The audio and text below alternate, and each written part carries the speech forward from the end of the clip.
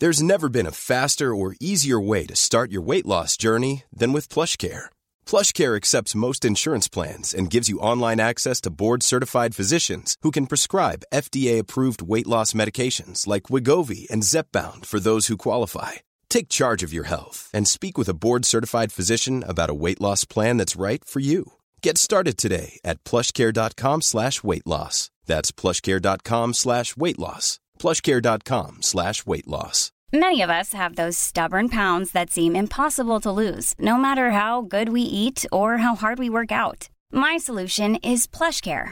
PlushCare is a leading telehealth provider with doctors who are there for you day and night to partner with you in your weight loss journey. They can prescribe FDA-approved weight loss medications like Wegovy and Zepbound for those who qualify. Plus, they accept most insurance plans. To get started, visit plushcare.com/weight loss. That's plushcare.com/weight loss.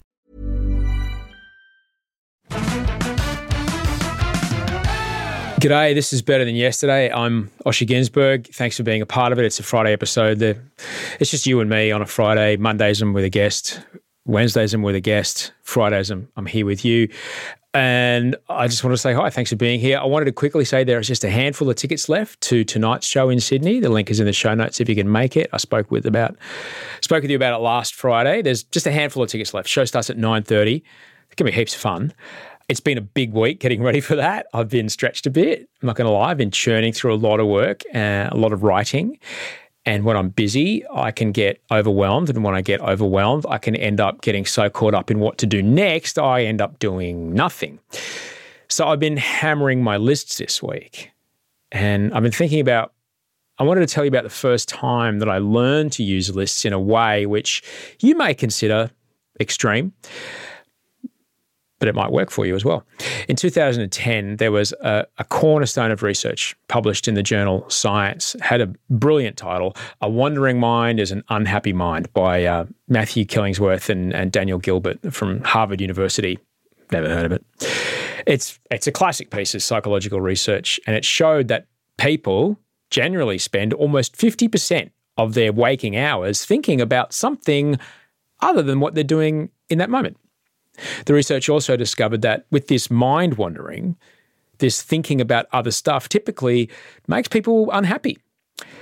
Now, in the paper, Killingsworth and Gilbert write that a human mind is a wandering mind, and a wandering mind is an unhappy mind. The ability to think about what is not happening is a cognitive achievement that comes with an emotional cost. Now, I had my first experience of this during a fairly stressful time in my life, one that had been exacerbated by, a period of not great mental health. I'd been pretty anxious about what might happen, or pretty depressed about what did happen. And when I was sucked away from the moment that I was in, it was almost as if I was back there in that pain, and I'd find it very difficult to escape from.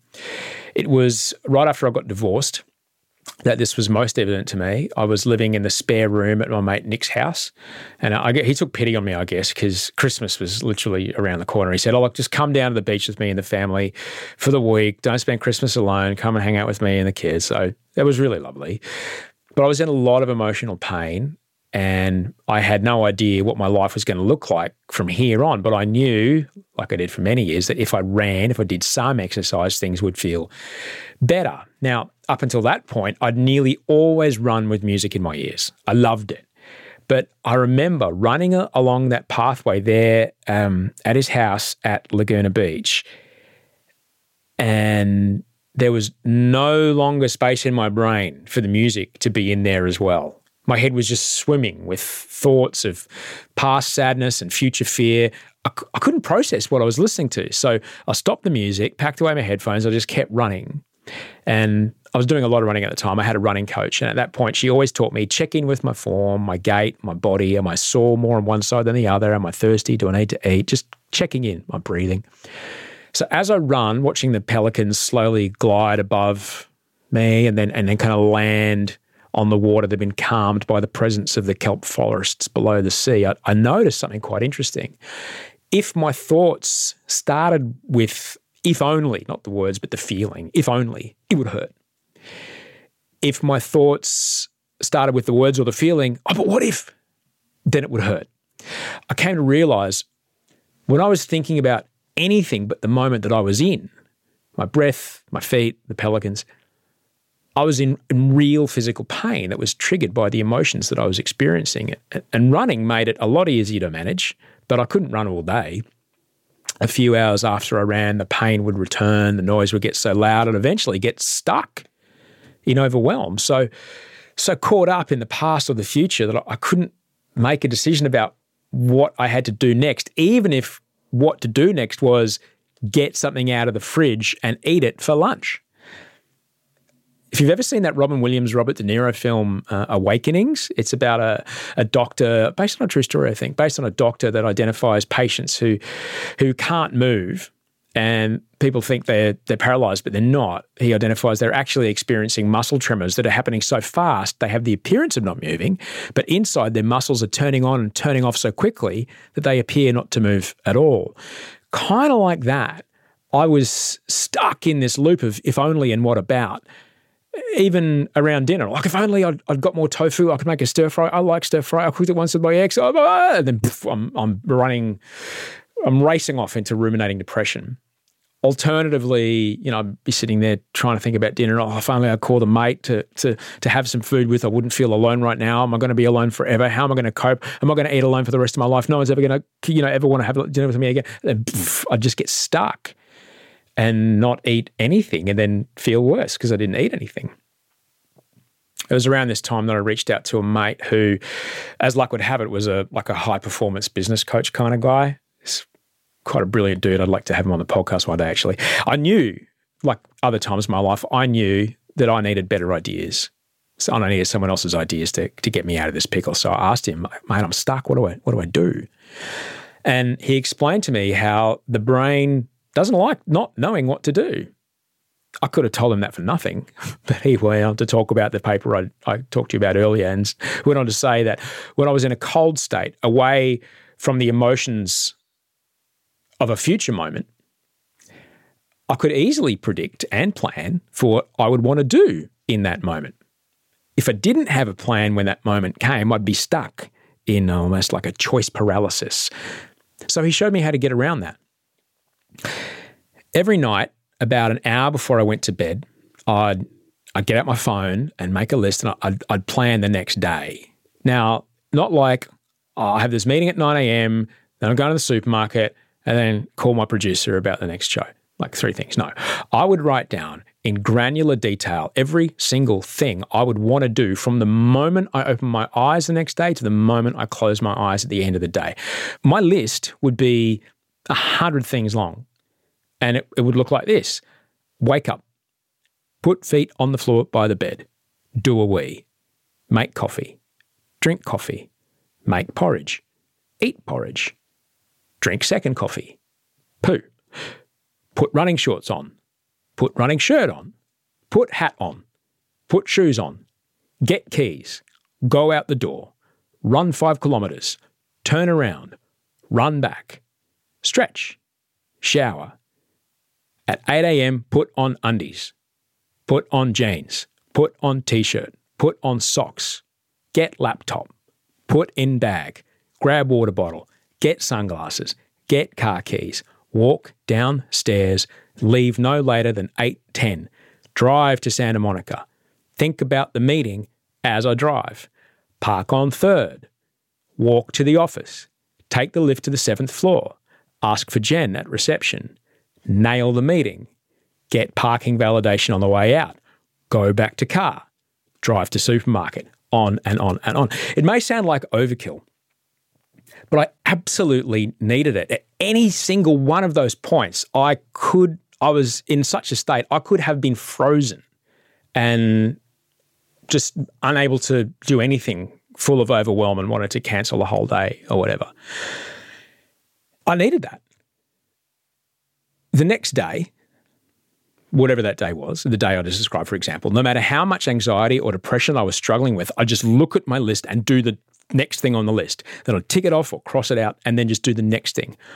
All I had to do was the next thing on my list. I didn't have to make any choices. I didn't have to think about the whole day. I was just doing the next thing. If I thought about the whole day, I'd be so overwhelmed I wouldn't leave the house. But all the thinking, all the choices had already been taken care of the night before. If I hadn't done the list, without it, I would have been late for the meeting because I'd still be tooling around on my phone at 8:30 and then panic because I didn't know where to park, fuck up the meeting because my head wasn't in the game. But with my list, I'd just do what it said. And when I get to bed that night and I tick off, go to bed, turn off light, put down phone, I'd eventually begin to feel a small tingle, which after a few days and weeks of doing this and ticking all these things off, that tingle turned into a sense of achievement, even a sense of self-worth. And after a few weeks of this, sometimes months, my brain slowly started to understand that I would be able to cope in moments of decision in the moment. And eventually, when my list went back down, it went back down to like from a few hundred things to just 10 or 20. I called it my hourglass list. Like the hourglass you put in front of a toddler to show them how long 2 minutes is. That's how long you need them to brush their teeth for. The hourglass doesn't pass the time all at once. It passes a grain at a time, grain by grain of sand. Eventually, every piece of sand has fallen from the top of the hourglass to the bottom, but it can only do so because the opening is only 1 grain wide. In the periods of my life where I've been overwhelmed, I use this technique. And my list goes much bigger again. As many things as I need to put on there, get put on there. And it really helps me get done what I need to get done. By making the choice when I'm not in the moment, I escape the jaws of paralysis and overwhelm that I would otherwise feel in that moment. And to be honest, I'm not going to lie to you, there's a list right there on that computer behind this camera.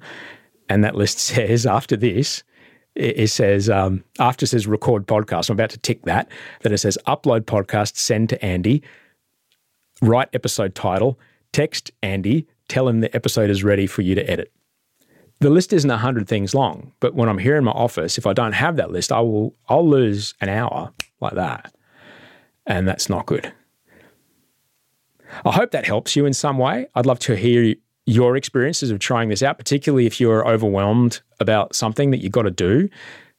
Try to write down, anticipate in granular detail everything you'll need to do in order to get this uncomfortable thing done. But write it at least a day before you have to do it.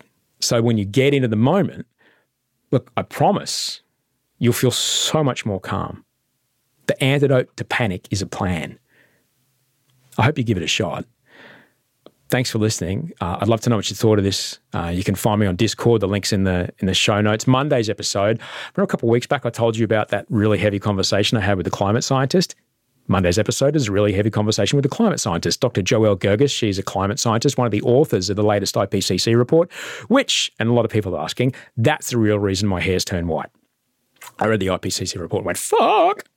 Anyway, it was a heavy conversation. It was a landmark conversation for me, and you're going to hear it. You're going to hear it on Monday. Like I said, if you want to get in touch, you can find me on Discord. The link's in the show notes. Grab those tickets to that show tonight. We're doing it in the city. About 9:30 it kicks off. You can get some dinner before or after if you want. Audrey's going to come. It's going to be great. Thanks very much to the team that helped me make the show this week. Bruce Steele, my producer, Toe Hyder on the music, Andy Marr, who did all the post-production, all the editing, and Rachel Barrett, the executive producer of everything. Happy listening. I'll see you Monday. Sleep well and dream of beautiful things.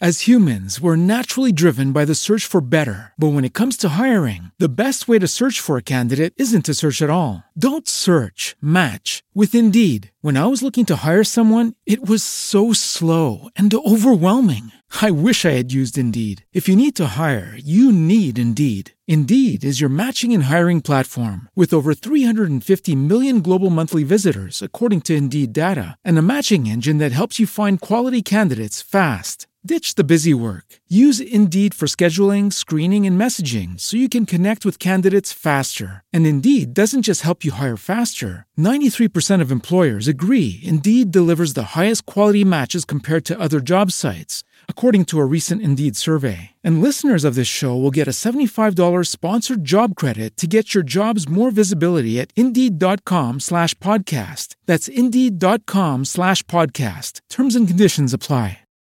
Protect your dream home with American Family Insurance. And you can weather any storm. You'll also save up to 25% by bundling home, auto, and life. American Family Insurance. Get a quote. Find an agent at amfam.com. Products not available in every state. Discounts may not apply to all coverages on an auto or home policy. Discounts do not apply to life insurance policies. Visit amfam.com to learn how discounts may apply to you. American Family Mutual Insurance Company, SI, and its operating companies, American Family Life Insurance Company, 6000 American Parkway, Madison, Wisconsin.